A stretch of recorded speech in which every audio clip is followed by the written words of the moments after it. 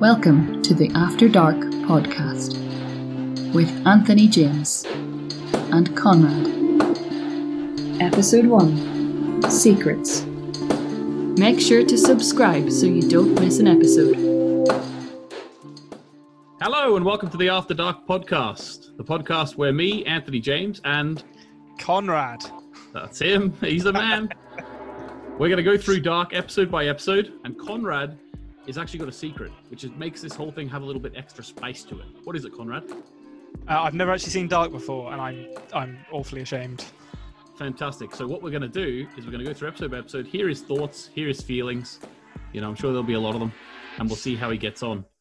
Before we start, I thought I'd give a bit of an introduction to myself, then maybe Conrad could do the same.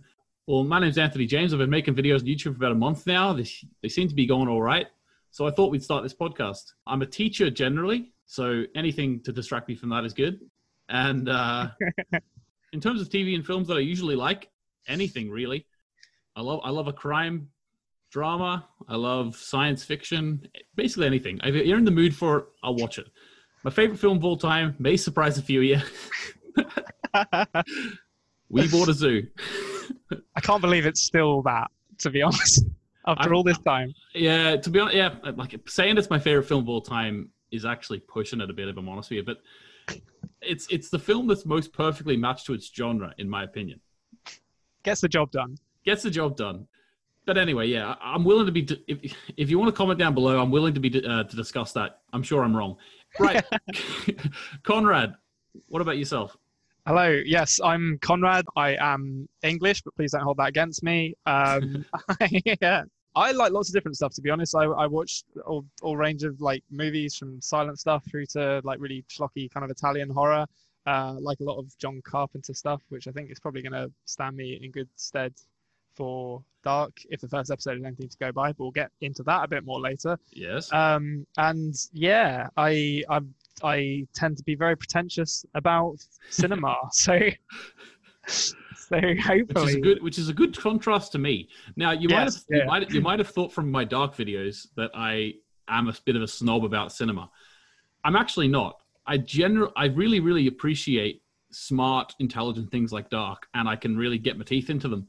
But I would sit down and watch a superhero film, sit down and watch a romantic comedy any day of the week as well. I enjoy all types of cinema. I'm not a snob about them. I wouldn't say Conrad's a snob either, but I think he would generally prefer the more intellectual. Well, I value good writing. I was actually speaking to my partner about this because we were watching the last season of Game of Thrones. We're just finishing it up now. Oh, geez, and, okay. And I was saying, like, I don't mind what genre you fit into. Like, if something's kind of cheesy or, you know, hokey or whatever, I don't mind as long as it's well written. But yeah, it needs to be well written. Otherwise, it kind of loses me. Yeah, and obviously, where do you come down on the fence in terms of Game of Thrones, in terms of it being... I don't think we need to get into that. Yeah, I'd alienate half the audience. Yeah, exactly. Yeah, the books are good. So anyway, so before we start going in through Dark, we're going to go through it sort of bit by bit. Every episode of our podcast will be an episode of Dark. Conrad has actually already watched the first episode. General thoughts about before we start breaking it down scene by scene? I thought it was generally good. I don't want to give too much away before we start, but like I enjoyed it, and wow, there was a lot of information in that first episode. I was like, oh, I'll take some leisurely notes as I'm watching this, and then as soon as they started talking, I was like, oh no, this is like an exam condition. Yeah, like I just put a video up about Galaxy Quest and A Bug's Life, and when I was making notes about those films, I was like, oh, this is so good, lay back, you know, sip of coffee. And then I went down to make notes about the first episode here for this. And it was, having been through the 3 series, I couldn't believe how much there was in that first episode. And on the rewatch, if you do get around to rewatching it one day, I think you'll get even more from it in the second time. Oh, yeah, I'm sure. So before we start, I thought I would also give a warning to the audience who are listening.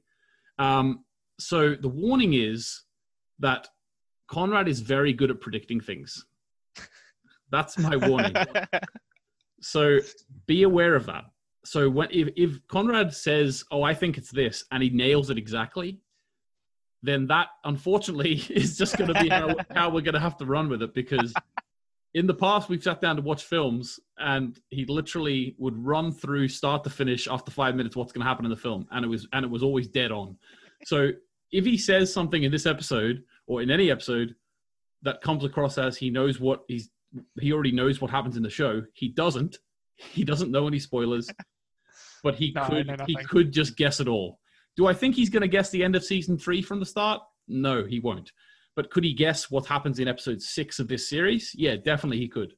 Now, I don't know what to do about that. I think what I'm going to do this first episode is I'm not going to tell him if he's right. Oh, yeah, definitely. What do you think? Do you like, should that be a rule? Like, I think so. Because the thing is, like, I think I try not to come across as like a smart ass and like, you know, like, oh, I know what's happening in this plot before anyone else does. But sometimes I can't help myself. But I think I'd rather, even if I get it right, I think I'd rather just wait and have it revealed to me than necessarily. Yeah. Okay. No problem. Well, that's it sort of then. So I'm not going to at all give any indication that you are correct. I'm also not going to just lie and say you're wrong either, because I've tried that before. There was one time I was watching a show with my mom, and she was like, now my mom is not generally someone who guesses anything in a show. I'll probably just put that out there. But she did say one time, she goes, I think this is going to happen, because that's my mom's voice. And I said, oh, and then I went, no, you're wrong. It doesn't happen like that. and then later on when it happened, I was actually just lying to her. So I'm not going to lie to you either. I'm not going to lie to you, and I'm not going to give it away either. I'll just try and sort of move the conversation on without giving any indication. Yeah, nice. Another thing is, you might have noticed already, just from this first few minutes, that this is a lot less formal than my general videos on the channel. This is just going to be a chat between two friends. So don't expect the production quality to be as high. You might hear a mic getting bumped. You might hear someone in the background. We're sorry if that happens, but it might happen, just as a warning. Also, another warning about Conrad. If we get to the end of season 3, and that could take us 6 months because it is 26 episodes, and he doesn't like it, that's okay. So obviously we're gambling here because everyone watching this video probably loved the ending. But if he doesn't like the ending, then we just have to live with that. And unfortunately, you know, I'll still call him once a year, but the friendship will be over. Yeah, I'll be dead to you. Yeah, you'll be dead to me, but you know, you'll still live a happy life. Yeah. Right. In theory. Okay, so with that being said, let's get into the episode. What do you think? Yeah, let's do it. Oh, let's break it down! The episode opens with a Albert Einstein quote. The distinction between past, present, and future is only a stubbornly persistent illusion. Yes. So... Do you agree? I didn't realize there was a correct answer to these questions. Yeah, I mean, it gives an indication, I think, of the like one of the main themes of the show, or what I think are going to be one of the main themes of the show, which is kind of relativity and time travel tomfoolery, possibly. So that was like what my mind immediately went to when I saw that. Yeah, and also I know we've already moved to the next section, but I will also say, based on what you just said there's going to be certain things, like, because we are going through it again, we're talking about it every episode. Whenever you normally watch it, I watched it all in like 10 hours. So I didn't get a chance to stop and think between each episode. So I think that you'll actually clock onto things a little earlier, no pun intended, a little earlier than maybe I would have when I was watching it the first time, because I was just binging it. You know what I mean? Yeah, and I think I'm definitely watching it with a keener eye than I would watch something else, because I know I'm going to be discussing it afterwards. So that's hopefully going to help, although it might also lead to me overanalyzing stuff. Hopefully for our sake it does. Yeah, hopefully I make a complete fool of myself. Yeah, that'd be fantastic. Right, so after the initial quote from Einstein, then we get a sort of montage where a male voice, is talking about how the view of time is linear, but actually there's a distinction between, we usually view it as a distinction between past and present, future. But apparently nothing is an illusion and everything is connected. And that was a montage across sort of a lot of photos on a wall. I'm not going to say too much, but yeah. Well, so was this the scene where there's like what looks like kind of a bunker full of like guns while the guy is speaking, and then there's like pictures on a wall, but they're not laid out sentimentally. They're laid out like I don't know what you call it, like one of those kind of like cork notice boards in a police station where they're like tracking a murderer or something like that. Like they're all connected by string. Like Charlie Day in It's Always Sunny. Yeah, exactly. The Pepe Sylvia like board.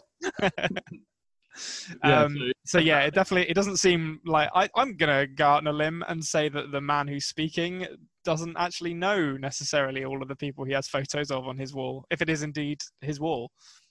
Interesting, yeah. So maybe so obviously they're trying to create some sort of connections, and obviously it says everything is connected, so it's showing pictures being connected. So there is obviously a lot of symbolism going on there that connects to that. And as you say, the male voice speaking, maybe the owner of that bunker, maybe not. Yeah. So moving on, we then get told, now you'll come to know that dates are very important in this show. So whenever the date is shown on screen, I'll let you know about that. Yeah. So it then says that it's the 21st of June, 2019. Yeah. So just bear that in mind. Try and remember that date. Yeah. Not for today, but maybe for 4 months, 4 months in the future. Remember that date, right? Okay, so then the scene comes of probably one of the most iconic openings to a TV show, I think, is an adult male hangs himself. Yes. In what looks to be sort of a loft art studio sort of thing. Yep.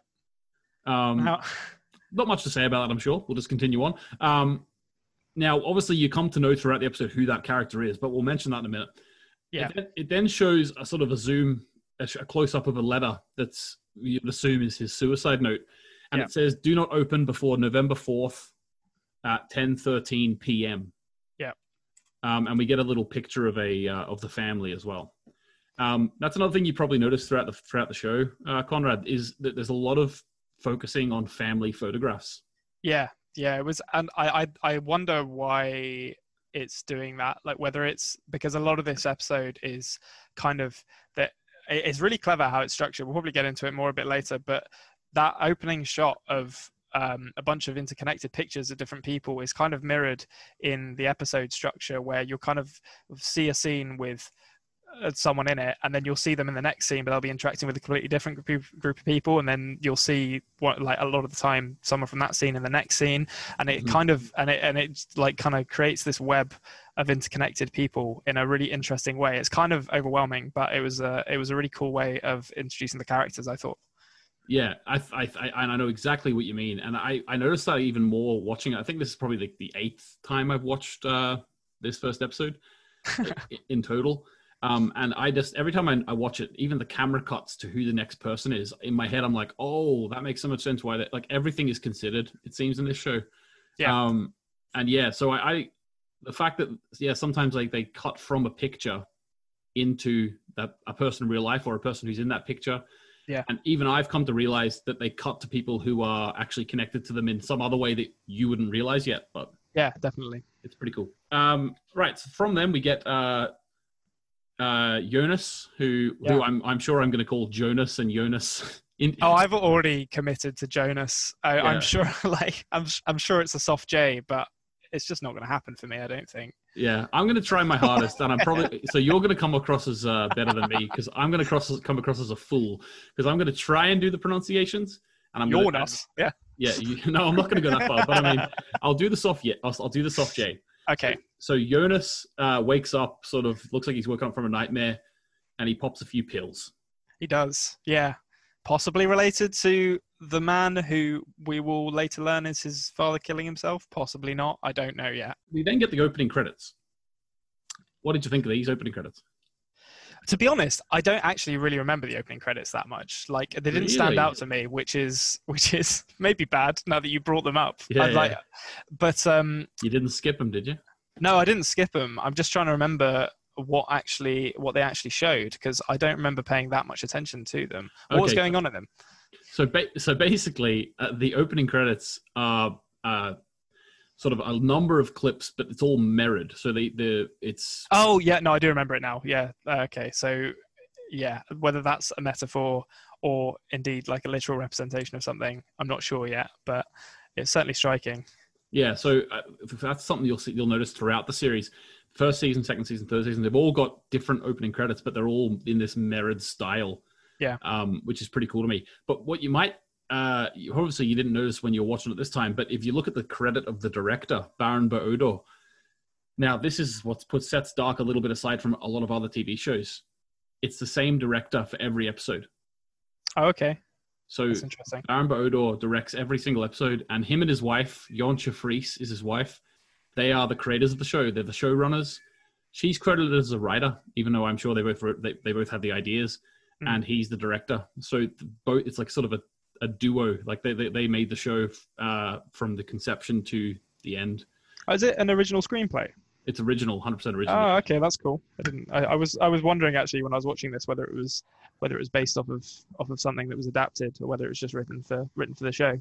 Well, I think the history, like we can get into history and stuff in a different episode when we've sort of finished the series or whatever it leads to. But I think that just in a sort of a short cliff note sort of description, I think that they originally were approached by Netflix to create a show that was similar to their film, which is called Who Am I? Which is I haven't actually seen it yet. I am going to watch it. I've been recommended in the comments a lot. Oh, the Jackie Chan film. No. I've watched the trailer, which I probably shouldn't have done, but I did because I wanted to get an idea of what their other material was. It's about hackers, apparently. So I need to watch it. It looks very good. But Netflix wanted them to create like a TV show about hackers in the same vein as Who Am I? And they said no. And then Netflix said to them, well, what else have you got? And then they had nothing. And they went, plenty of ideas. We got everything. So then the Netflix said, right, okay, we'll hear some other ideas. So I think they were working on like a more traditional crime show called Dark which was set on a real life serial killer. Okay. From Holland, I think, but I might be wrong about that. And then they eventually adapted that into a screenplay that they were also writing about what this show is about. So they sort of adapted it from previous works that they were working on. So it is 100%. It is 100% original. We get the title card. It's called Secrets. This episode's called Secrets, so we'll notice some themes about that. Then another date, 4th of November, 2019. Yeah. So we're 5 months in the future? Sure, yeah. 4.5 months. Okay, then we get the scene of Hannah and Ulrich. Yeah, so obviously straight away boobs in the series, which is always a good way to get me on board. Always a plus. Yeah, and Jonas is also I believe wearing a velvet sweater, which I was into. So there's a running theme throughout this episode of me taking notes about fashion choices, normally in the positive, but that was one of them. And yeah, Hannah and Ulrich are going at it. Frankly, they're going at it, and Jonas is being pretty pushy downstairs. He is. He knows what they're doing. Yeah, and he's a grown man, or he's like 17 or whatever. He should know better than to interrupt mid-coitus, but whatever, Or does he know what they're doing? Oh, well, come on. Secrets. He knows which side his bread's buttered on. He wasn't born yesterday. Yeah. Right. Okay. So they're doing that sort of thing. Ulrich has a great like Han Solo moment where Hannah says, "I love you," and then he says, "You're beautiful." Yeah. Ulrich, he's an interesting character. I spent most of this episode going back and forth on Ulrich, which we'll probably get into as more about him is revealed. But he seems interesting. Yeah, he's an interesting character. Whether I would want to hang around with him in real life, I'm not sure. But he's an interesting character. His moral code seems a little bit wavy, but... Yeah, exactly. So then we get a shot of the family photograph. Now, this time there's someone torn out of the family photograph. Oh, my God. This annoyed me so much because I was like, I had to go and rewind, to be honest. Because as soon as I saw someone was ripped out, I was like, I know I saw this in the opening scene where Jonas's dad kills himself. So I had to go back and see who it was. You actually went back. Yeah, I went back because I was like, I know who that. I know there's something like that picture was shown whole. So yeah. Who it is. So you're already like detecting this show. Yeah, that's great. So clearly that highlights is that there's going to be some sort of what would you call tension between possibly Hannah or possibly Jonas and a different family member. So I'm sure that'll come out. Then we get one of what will become a very iconic sort of image of the show, and that's Jonas riding around on his bike in a yellow coat. Yeah. So I don't know if you want to get into this now, but we're talking about maybe like the influences we spotted, or like the kind of the things that Dark was potentially influenced by, and like him riding around on his bike in like a yellow Mac definitely had a lot of familiar imagery to me. Yeah, I think they did that on purpose. It does sort of speak of it and like sort of a lot of 80s horror. There's like the one thing that I felt as I was watching through this, like more than anything else, is like I was really into the score, which is like very synthy, very John Carpenter, and it's got that kind of like, although it's obviously probably, well, I assume it's filmed in Germany, but it's obviously set in a German town somewhere. It's got that kind of autumnal Illinois vibe of like Halloween or something like that, and yeah, like you said, the yellow Mac is very it, and it felt to me like it was doing kind of like a Stranger Things thing, but far more subtly than Stranger Things did it. Which is not to like, I liked Stranger Things, it was okay, but it was also like, hey, remember the 80s, remember this, whereas and which kind of got a bit grating after a while, but this feels a lot more subtle about how it's employing that imagery. Yeah, I agree with you. And in terms of like the sort of throwbacks and nostalgia that they would go for in this show, it is, as you say, a lot more subtle than Stranger Things. And maybe that also comes down to a little bit that it's told through foreign voices to us. Possibly, yeah. Maybe. Whereas Stranger Things is Western world, we're Western English-speaking world. So to us, it was very much like, hey, look. Remember Stephen King? It's like, yes, I do. Thanks for that. His 3 episodes reminding you who he was. So, yeah, I agree with you. And also, like, they're sort of making there is something to the yellow color in this show, and you'll notice as you go through, they reuse the yellow color over and over again. So it isn't just used here as a callback to those 80s films. It is actually used throughout the film show as well. So you'll notice that as well. Yeah. While Jonas is riding through the forest, we see a power plant. Yep. Billowing a load of smoke into the sky. Don't trust nuclear power. Yeah. That's all I'm going to say. It's always bad. Nuclear power is not good, apparently, in terms of, according to the 80s. Yeah. It's not good. It's not going to be good. That nuclear power doesn't look like it's very good for the environment. I thought. No. How is that forest still there? Is my question. Yeah. So then we get a little shot of Eric Obendorf. Yep. Who's he? He's a fine young man with a lovely head of red hair, and he's gone missing apparently. Yeah, or has he? Because there's a lot of chat between Charlotte and Ulrich, the 2 police officers, that he goes wandering all the time. So yeah. They actually aren't even sure that anything's going to come up there. Yeah, Ulrich seems very skeptical about the whole thing, to be honest, right up until things happen. Things happen, which, I'm sure anyone listening to this, we're not going to spoil them, but you're the one we don't want to spoil. But so then Jonas is having some therapy as well with a character who, I'll just say his name, Peter Doppler. You'll come to know him as well. You need to get used to the names, so I'll just tell you the names.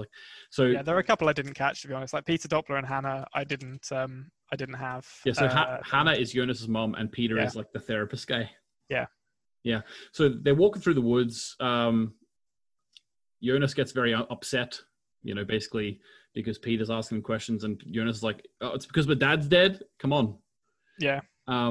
Which there's seems angsty. Yeah, he's very angsty, and there's a great joke. There's a great joke later in the episode about his dad being dead, which we'll get around to. We then, because of your detective skills, you probably already know in the next scene we then see an older woman with is it a mole? I'm not sure what you would call it. I think a mole on her lip, and she's sort of looking at the suicide note that the tree box. In the tree box. Yeah. Yeah. I also recognized her from the remake of Suspiria, which came out 2 years ago. So I was like, that's one of the reasons why I was detecting on her. But So I'm assuming, I don't think it's actually confirmed in this episode, but based on that picture, I assume she was like Jonas's grandmother or his dad's mum, or I assume she's not related to Hannah by blood. Yes. Okay. Okay. First moment of me saying, We'll move on. we'll move on. There was an amazing an amazing sort of directed scene, which I absolutely love. Every time I watch it, I just want to watch it again. And it's like this sort of long one-take shot of an introduction to what you'll come to know as the Nielsen family. Or Oryx family. Oryx family, yeah. And Yeah, it's it's sort great. of, it's sweeping camera actions and going around everyone, and it's unbelievable. Like, I don't know how long that would have taken them to do. Yeah, and it's like got very, very good blocking as well, like very natural kind of movements from Ulrich and his what I assume is his wife and his 3 kids. 3 kids? Yeah, he's got 2 sons and the daughter, right? Yeah. I wrote down in my notes here in the Ulrich's house scene, skeleton costume kid is 100% a wizard. So just putting that out there for potential spoilers. Yeah, he could be good because of his magic trick. Yeah, he does a magic trick. Like, yeah, I don't know where it went. Yeah, that magic trick. When he says when is it rather than he says like when did you hide it rather than where did you hide it or something. Yeah. And it's like, oh, this kid knows something. Yeah, the question is not where but when. Yeah. Yeah, that's right. That's it. Yeah, like, and actually, like, I think I also saw something like of Baron Bodor talking about it, and I think that was just done by visual effects, because every time I watched it, I was like, what? Yeah. How did they train this kid to do a magic trick that good? It's like a young David Blaine. Yeah, like even Penn and Teller have to be throwing the cups around really quick so you don't see where everything's going. Yeah. He just taps the cup with his finger. Yeah, if he was doing like the look, I'm levitating thing while he's hiding his foot behind his other one, doing the old like Yeah. thing, like of that I could buy from a 10-year-old or however old he is, but yeah, not just actually using visual effects post-production. yeah. That's the real trick. So basically, so I love that scene. It sort of introduces them all. Ulrich comes in with the bread. Luckily he didn't touch the bread, because he didn't wash his hands. So it was a pre-COVID world when this was made, though. So no, but I mean, but he didn't wash his hands from where he's just been from. Oh yeah, that's a good point. Well, that we know of. He might have hand sanitizer in his car. He might. Yeah, he might. Oh, no, he was on a jog. He was. Yeah. Maybe he carries some in like his hip pocket or something. Yeah, he's got like a satchel. Utility belt. Yeah. Never go anywhere without my hand sanitizer. You don't know when I need to pick up bread for the family. Yeah. So then Jonas comes to school, and we come to know that Jonas actually hasn't been to school for a few months, and it's November time, so that's a bit strange. And he comes and he meets with a mate, Bartos. Yeah. What do you think of Bartos? I did not like Bartos almost immediately. I'm going to be honest. I straight away took a dislike to this young man. Yeah, so did I. Yeah. Comments about French baguettes and all. Yeah, exactly. It's like, come on, dude. Like, his dad has. Oh, actually, well, I guess maybe we don't know if Bartos knows that his dad killed himself. I can't remember if Bartos actually mentions it or not, but but either way, like, later on, I think in the forest later on he mentions that his dad's passed away anyway. I don't know if they know he killed himself. I'm sure they do. Yeah. But yeah, just Bartos' general attitude. He seems like the kind of dopey, like, again, talking about, those throwbacks to like 80s horror movies. He's not like a walking stereotype or a trope or anything, but he has some of those, the elements of like the kind of doofus friend who's just into girls and will hopefully die at some point. Here's hoping. Yeah, fingers crossed. Yeah. Oh, God. Yeah, well, there's also a scene later on. I'm going to sort of go off a bit of the structure at this point, because there's also, while we're talking about Bartos, there's also a scene when they're in class later, and it was just, in my head, I was just like, Bartos strikes again, because he just turns around to Jonas and makes a completely inappropriate comment. I remember thinking about this, and I can't remember what it was he actually said, but it definitely struck me. He was talking about the character Francisca. He was talking about her black hole. Oh, yeah, that's right. Yeah, and it was like, God damn, Bartos, it's 2019. I thought Germany was pretty progressive. Yeah, I did too, but clearly Bartos is clinging to some of those traditional values. Yeah. Oh, jeez. Right. Then we get a very angry Mr. and Mrs. Obendorf demanding with Ulrich that you find their son. Yeah.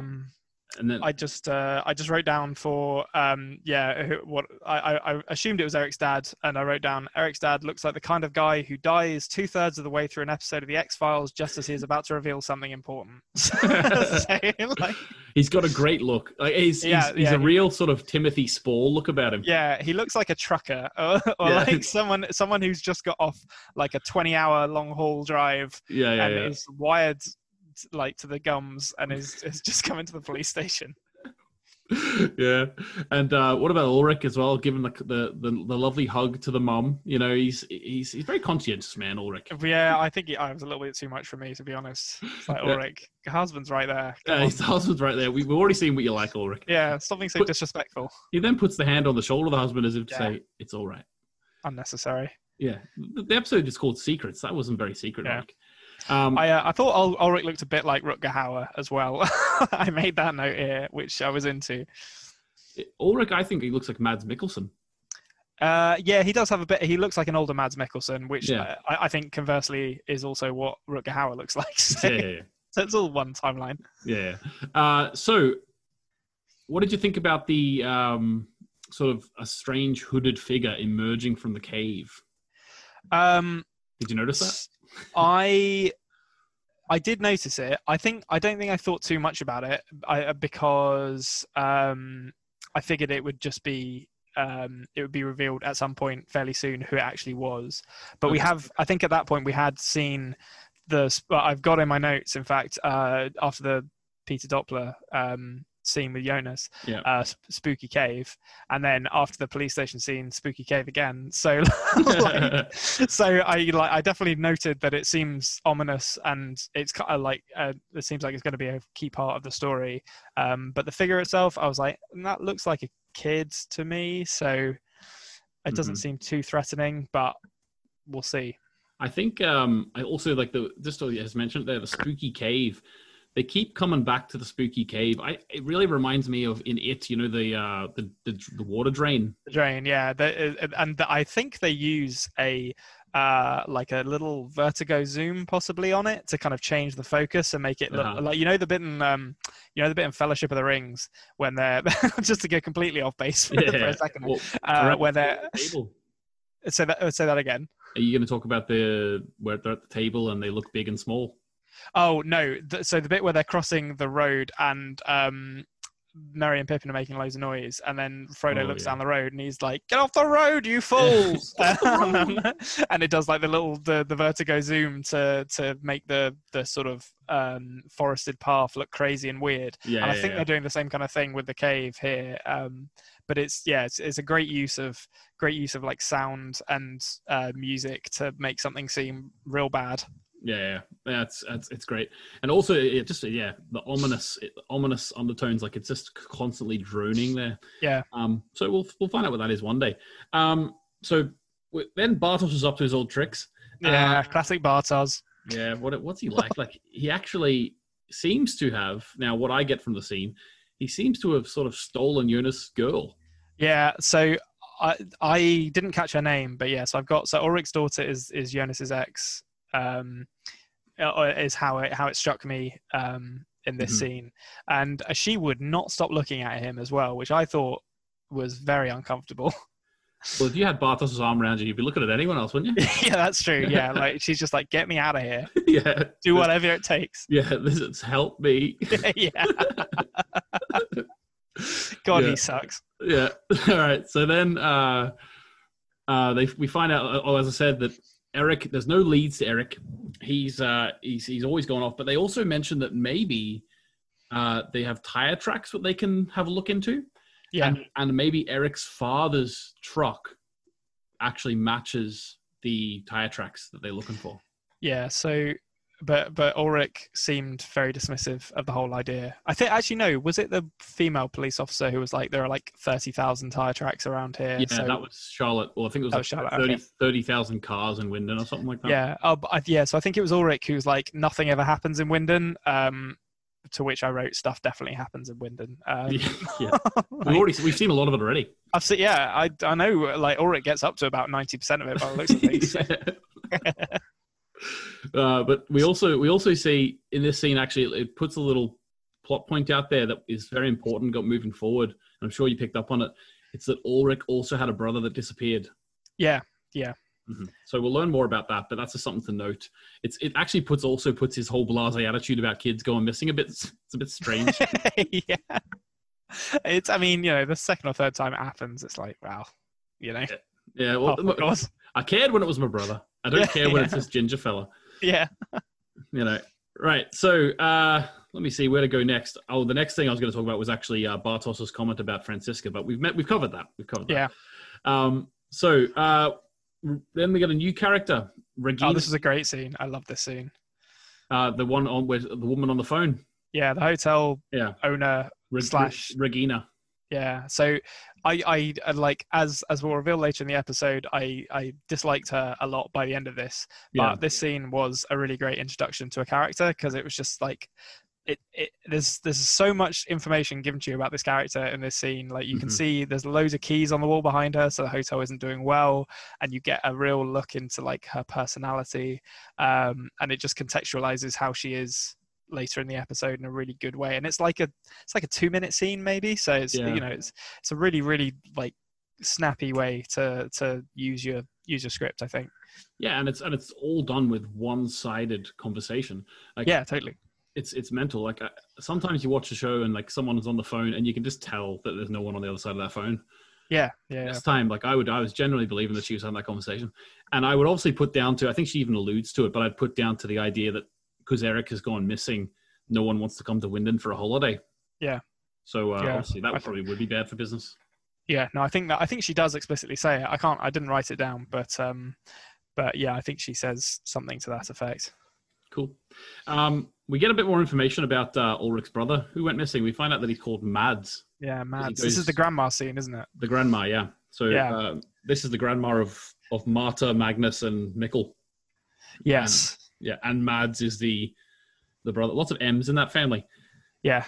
So basically, we also find out that he disappeared 33 years ago. Yes, yeah. And she mentions a dude with a massive head, which sounded bad, to be honest. Yeah, she saw someone in the forest or whatever. Yeah, I saw someone in the forest with a massive head, which I was like, oh, well, that seems fine. It's probably the Kool-Aid guy. Why is she just walking around? Yeah, exactly. Come through the wall. Pyramid Head from Silent Hill. What's she doing just walking around the forest, this woman in her like late 60s, early 70s? Looking for chocolate bar wrappers, of course. Oh, well, yeah, that's true. Yeah, finding random chocolate bar wrappers from the 80s. You got to, of course. Because that, like, I don't think Raider Bar, or Ryder, they call it over there. Yeah. That bar looks very similar to another bar we've seen, hasn't it? I didn't notice that. Now you've said that. Mm-hmm. I didn't pick up on it. Okay, that's my first mistake, guys. Sorry. Sorry. I don't mind being guided slightly. It's okay. Yeah. Like there will be stuff I miss, but yeah. I'm going to try very hard not to do that. I'm trying to think who else have we seen eating confectionery in this in this show so far? Oh, it's fine. I'll revisit it on my own time. Did you not see Bartos? Anyway, Yeah. Okay, so we then get a little scene of I know this first episode is a lot of me saying and then, but it's the first episode. It's going to happen. You know what I mean? So I apologize for being repetitive, but it's sort of how we have to do it because there's so many new characters. You know, you just got to learn new linking words, notwithstanding, and furthermore, furthermore, yeah, that'll do. Furthermore, we get so there's a guy, an old guy, who just keeps saying it's going to happen again. It's going to happen again. He's also got a pretty gnarly looking ear. I didn't notice his ear actually, but like I definitely noticed that he looked a bit messed up, generally speaking. So yeah, he doesn't look like he's in a good way. This guy. Yeah. So you'll notice in maybe future episodes, it's very clear to see he has an ear that is very mangled and scarred. Oh, okay. So he only has the use of one ear, basically. This character. Okay, that's interesting. I'll try to remember to come back to that once we finish talking about this, because that I maybe have a theory. Okay, cool. We'll get some theories from you at the end as well. Yeah. Now, in a strange, weird decision, the first time I watched this show, I was like, "What are they doing?" So maybe you had this feeling too. We actually see Eric. No, I was super into this because I was like, if this is going to be like kind of a missing kid thing, that's fine. I can get on board with that. But the fact that they're just like, yeah, here he is. Yeah. No, I know. And then he's in a room listening to an absolute jam in "You Spin Me Right Round," and the sort of wide angle shot of him in a room that is clearly made to look like it's the 1980s, but with a very clearly like heavily locked door in the background. Like, okay, something's going on. Well, maybe this is just his crack den or something. You know, like we find out later that he is a drug dealer of sorts. Yeah, but I think that door looks like it locks from the outside to me. So okay. So yeah, there is some foul play going on. Yeah, I have to say I did like this as well. Like, let me get that straight. I did like that they showed it to us, but my brain, which was sort of in the mode of figuring out who took the kid. Yeah. When we were showed the kid, it was like, oh, okay, this is what we're doing. When it first went to that scene, actually, my first thought was like, oh, this is like a flashback, clearly, because we don't know what happened to him. But then when I was like, all right, no, this is set in 2019, and this is clearly not a flashback because this kid is not old enough to be however old he's supposed to be in 2019 when he was this old in the 80s. Exactly. But yeah, I'm also just a sucker for anything that's like openly kind of well, very, very 80s in terms of the music and the style it's employing. I was very into it. Yeah, that's cool. But not too much, like Stranger Things. So basically, there's a line. So they come up with a plan. Yeah, this plan is terrible. Of course it was Bartos's plan. Yeah, let's go to the caves for weed, bro. Yeah, when do we go? Middle of the night. Can we not just buy weed like normal people? Like, why do you have to go into a cave, you weirdo Bartos? Yeah, and the thing is as well, Jonas gives him an out. Jonas goes, what are you going to do? Sell it? But that would be normal. Like, it's like, okay, he wants to get it to profit. Okay, he wants to sell it. It's like, no, he's like, no, we'll smoke it ourselves. It's like, what? You're going to go out to the middle of the forest just to pick up a bag of drugs? Yeah. It's just, Bartos. Like, who would ever be his friend? Yeah, but to be honest with you, it does sound like a teenager's idea. Yeah, that is true. I mean, it's very true to some of the ideas I had when I was a teenager. So, you know, I once got stuck on top of a shed because I climbed onto it, but we had to climb over a barbed wire fence to get to it. And I didn't trust myself to climb down again without cutting myself. So I got stuck on a shed for about an hour. So you know. You're going up there to get drugs? No, I was just going up there to stand on top of a shed, but you know, I'm just saying, much more innocent than Bartos, then. You know, let he is without sin cast the first stone. That does sound like fun, actually. I'll go find a shed to climb on. Yeah. So basically, then we get Katerina, who is the name of the school principal, who's Ulrich's wife. Yeah. She finds a hair on his jumper. Yeah, and frankly, I can't imagine it's the first time. No, yeah, exactly. Yeah, Ulrich and Bartos, definitely some of the antagonists of this show. Even though Ulrich is the one who's meant to be looking for the kids. Yeah. Okay, just a little tidbit. I'm going to sort of speed through a lot of the rest here, but a little tidbit that you maybe had, I'm sure you picked up, was that the guy who is working at the power plant, who's getting a massage from Hannah. Yeah. He mentions that he came to Winden 33 years ago. Yes, yeah, I did clock that. I'm not sure what. Well, we know Mads disappeared 33 years ago, or I assume that's what happened 33 years ago. Mm-hmm. But I don't know. I haven't really got any ideas about how that ties into the nuclear plant or this character. Yeah, neither do I. Just kidding. So he actually also, just to let you know, his name's Alexander. Okay, so just so you know, I don't know. I will apologize in advance for the number of times I'm going to forget all these names, but I will do my best to. Yeah, remember. and it is going to be a bit harder for him in general because he's not binging the show. So we'll just have to put up with him. I'll give him. I'll send him like I'll send him like a PowerPoint maybe with all the faces and names. A cheat sheet. He can study it. He can study it. Send me a little web showing all their relationships to one another. Oh, actually, we'll talk about this later, but there is actually a website that you can go on with the Netflix created a website where you can go on and you can actually click on season 1, episode 1, and it shows you the characters and the. Oh, okay. So you only click where you're up to, and then it'll show you a view with no spoilers. You know what I mean? Okay, I'll check that out because that would probably help. Yeah, I'll link that to you after. And then we get a great scene where Hannah comes into the school and Katerina gives her a big hug. Yeah, this was like I don't know. There was tension here, and I don't know if it was tension that I was bringing to the scene or whether the characters had tension between them.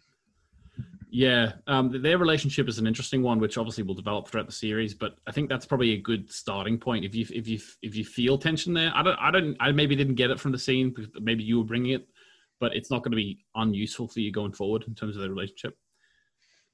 We get extra detail into Marta and Jonas's sort of past. Marta mentions last summer. Ooh. And then they have a little chat, and they actually talk about deja vu and a glitch in the Matrix. Yeah, so I wrote down someone mentioning deja vu is like 100% foreshadowing for something. Like, you don't mention a bunch of like time relativity stuff at the beginning of your episode and then start talking about deja vu flippantly. So yeah. And again, Bartos just sucks in this scene. Bartos keep hammering that home. Yeah, keep hammering that home. Yeah. I'm a willing recipient of that. But then comes how I greet everyone these days is Mikkel, ultimate fist bump. I don't remember him doing that. I didn't. Yeah. What did he do? He had to come with them to the caves because there was no the babysitter. There's no babysitter, yeah. So he comes up and goes ultimate fist bump to Jonas, and Jonas fist bumps him. It's nothing more serious than that. Oh, okay, fine. Like, I mean, Mikkel, for what I saw of him, seemed pretty cool. I was into his skeleton outfit, so any kid who's dressed like that's pretty cool. Yeah, exactly. He's got his head screwed on straight. Yeah, so they're off to the caves to get some drugs. I'm going to speed through a bit of this now. The parents are having a meeting. Regina's not happy. Obviously, she's got some ulterior motives. She wants the hotel opened up. Yeah, this is where I was like, all right, lady. Like, I literally wrote, okay, hotel lady, we all know you're struggling, but it's like you haven't even seen Jaws here. She's like demanding the beaches reopen. It's like, no, there's a shark out there, god damn it. Yeah, it's not unlike currently in the world today. Yeah, she's just going mad about wanting this hotel opened. And then she also throws in, which actually was not very becoming of her, worry about your own personal problems. She said that to Katerina. Yeah, meow. And Katerina was like, no idea what you're talking about. But Katerina, you do, because you found the hair on the jumper. Yeah, but secrets. Regina, she doesn't know that Regina knows, maybe. Or maybe they're all just living in denial. Yeah, maybe. Something's going on, we know that. But basically, one ear man, Helga is his name, stormed into the assembly hall, and he's saying, it's going to happen again, it's going to happen again. Yeah. Do you think he knows something? I suspect this man may have some kind of knowledge of something that I'm not aware of yet. Yeah, exactly. But he's just talking about Germany winning the World Cup or something. He's just a really big football fan. It's going to happen again. It's coming home. 2020's our year. Yeah. He's just getting ahead of it. Yeah, he's getting ahead of it. So then we get sort of a whole montagey sort of them going to the caves. Ulrich and Hannah start kissing. I thought to myself, like, whenever they were walking to the caves, I was just like, what on earth are you doing? Like, see when they started telling stories about Eric being missing while walking in the pitch black forest? It was just like, what do you do? Well, I mean, it's very, like, this bit was where I was really like, okay, this is, like, definitely pulling from some 80s horror tropes here. Like, the idea of, like, oh, in a scary forest, and, like, better tell some scary stories. And walking along the railway tracks, and then, they've got flashlights and everything. And it was super cool. I really liked the imagery, but it was also, like, what are you doing? Yeah, exactly. Go buy some weed. Like, and then whenever the moment when they get there, like, and I'm going to go back on a few details in a minute, but when they get there and then the huge noise comes from the cave, and they all start running, I was like, I would have been running like that as soon as you started talking about Eric being missing. Yeah, I would have run away from this friendship circle the moment you suggested going to a spooky cave at night. Yeah, and then you got like one of the two moments of real levity, or there's more than that, but the two real standout moments of levity in this episode were whenever Bartos said the thing about the baguettes, and also Jonas here in the forest walking says something about his dad. My dad always used to say this, And instead of the rest of the characters being like, oh, yeah, he did, and being really nice to him, they just stare at him as if he's got 3 heads. Yeah. And then Is that where he says, like, he's Dead talking about, dad. like, moral relativism, like saying, oh, good and Yeah. evil are just a matter of perspective or something, and everyone just stares at him. Yeah, and then he just goes, dead dad, bad subject. I was like, no, you brought up moral relativism while walking through the forest. That's why they're looking at you like that, Jonas. Yeah. Read the room, Jonas. Yeah, exactly. Oh yeah, then Bartos strikes again. Francisca comes out. She gets the drugs. He just shoves her down. I couldn't believe this. Yeah, he just shoves her down. Strike 3 for Bartos. Yeah, he's out. But yeah, she shoves her to the ground, and then obviously speaks. I'm going to talk about something in this scene actually later on when I get to a different segment. But there's something in the scene which I've always loved, which I'll talk about later. But yeah, he throws her down to the ground. He's all smug about it too. And then, it's like, nice job, dude. He's not even going to sell the drugs. He's just shoving girls down to get high. That's terrible. Yeah. So basically, then they run away. Jonas runs away with Mikkel. He loses Mikkel somewhere. All of a sudden, Mikkel's gone missing. Yeah. And then we get he sees his father covered in oil of some sort. Oil. Yeah. Yeah. Do you have anything about that or? No, I mean, it was just super creepy. Like it's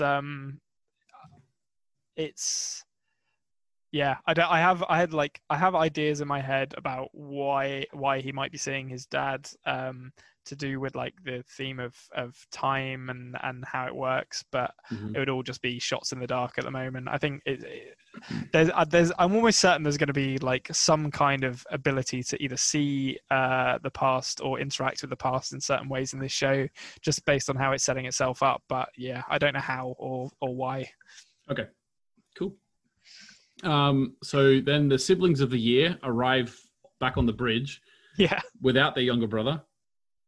And then they're like, oh, God. And they go back to try and get him. He's gone. So all of the police come in then to get him, to sort of look for him. You also then get a nice little sort of scene where all of the parents, you then see who matches up with who in a way. Yeah. So I was, this is a good example of my detective work backfiring here, because when they all got a message at the same time, I was like, oh, who's this mysterious third party that's messaging all these people at the same, at the same time?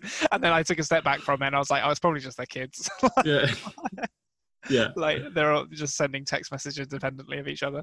Well, what I thought in that moment as well, it could just be all the kids, probably was. But I also thought, like, I've got texts from the government before about certain things. Sometimes they send out a mass text, you know. Maybe, that's what I thought had happened. Yeah, maybe they just said another child has gone missing. Who knows? Yeah. It's Germany, man. Who knows? And then and then Peter Doppler is on the phone we find out that his wife is actually Charlotte, the police officer. Yeah. So the therapist is married to the police officer. He's acting real sketchy here. Yeah, like what I was like, okay, there must be some significance to the what I assume is a Bible verse that he's recanting. I don't know where it actually comes from, but that is the I can't remember the actual name of the prayer, but I've talked about it in one of my videos before. That's the prayer that they use in like Alcoholics Anonymous.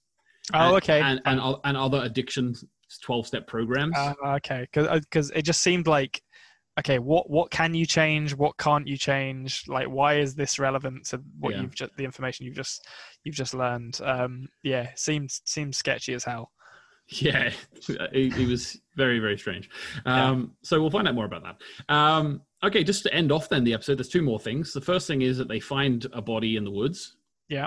And which is not Mikkel. Which is not Mikkel.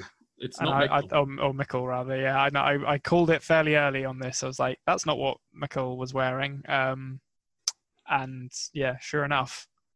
Yeah, sure enough it wasn't. And he had like all scars around, cuts around his eyes and stuff. Yeah. And then the last thing we see in the episode is actually Eric. Yeah. With a different 80s style song. It's actually a German song this time. I'm not sure what you call the song, but I absolutely love this song. It's the guys who did, I think it's the guys who did 99 Red Balloons, but I can't remember the name of the band. Oh, yeah. Who did it. But yeah, that is a German song. Yeah, and then, so then Eric has a big apparatus closed over his eyes, and then that's the end of the episode. And he has some sweet high tops on as well. I feel like it's important to Yeah, it's important to mention that. Yeah, so I enjoyed it. I thought, like, tonally, it was right up my street. I love a bit of synthwave, and I love stuff that's like referential of kind of like late 70s and 80s horror movies, because that's a kind of subgenre that I really enjoy. But I like that it's kind of, it feels like its own thing as well. Like, it's spooky in places, but there's a lot of kind of inter-character, or there feels like there's a lot of fodder for like inter-character drama as well. So it's not just going to be like it's not just going to be like a I don't know, like I guess Stranger Things is an example to go back to again, where there's not that much to kind of there's some character work in that, to be fair, but it kind of it is sacrificed on the altar of being referential sometimes, which doesn't feel like this is going to do. I felt like I had a bit of Lost in it as well, to me. Actually, yes, and that's a good comparison. The creators themselves love Lost, but they fully understand that Lost didn't have a fully satisfying ending for a lot of people. Well, I never actually saw the ending of Lost, to be fair. So so it lost you anyway, but no pun intended. But that's the first episode in the bag. Yep, I'm looking forward to the next one. Now, the IMDb rating for this episode is 8.3. Okay. What do you think about that? I think that's about right. I think it's not like the best pilot or opening episode for a TV series I've ever seen, but it's definitely like there's a lot of threads there, a lot of hooks that it's throwing out, which makes it quite overwhelming to follow. But I think that's true of a lot of TV series when you first start watching them. But I think in terms of like pacing and writing and generally like how it's presented, I think it deserves that. Yeah, I think I would agree. I do believe as well that I have seen like Dark. I'm gonna cards on the table. Dark is my favorite TV show of all time. Yeah. Having said that, I would maybe agree that I have seen a stronger pilot. I've seen a stronger first episode in other shows. Yeah, I mean, I think like having watched it quite recently, I still maintain I think Game of Thrones has one of the strongest opening episodes of any show I've ever seen. But this is not far behind that. I think the language barrier, not that I have a problem with watching foreign language stuff, but I think the language barrier plus the amount of information you're getting hit with can make it slightly overwhelming. But that's not really the fault of the show. It's just kind of the nature of first episodes. Yeah, and it's the fact of what they're trying to do with it as well. What the dub? I actually decided that I was going to try and do something for the first time as well, while Conrad is looking through, watching the show for the first time. Sorry. I wanted to do something for the first time. So what I'm doing is actually, I've dipped my toes into the dubbed version of the show a couple of times. Just dipped my toes in. You know, I didn't really like the feeling.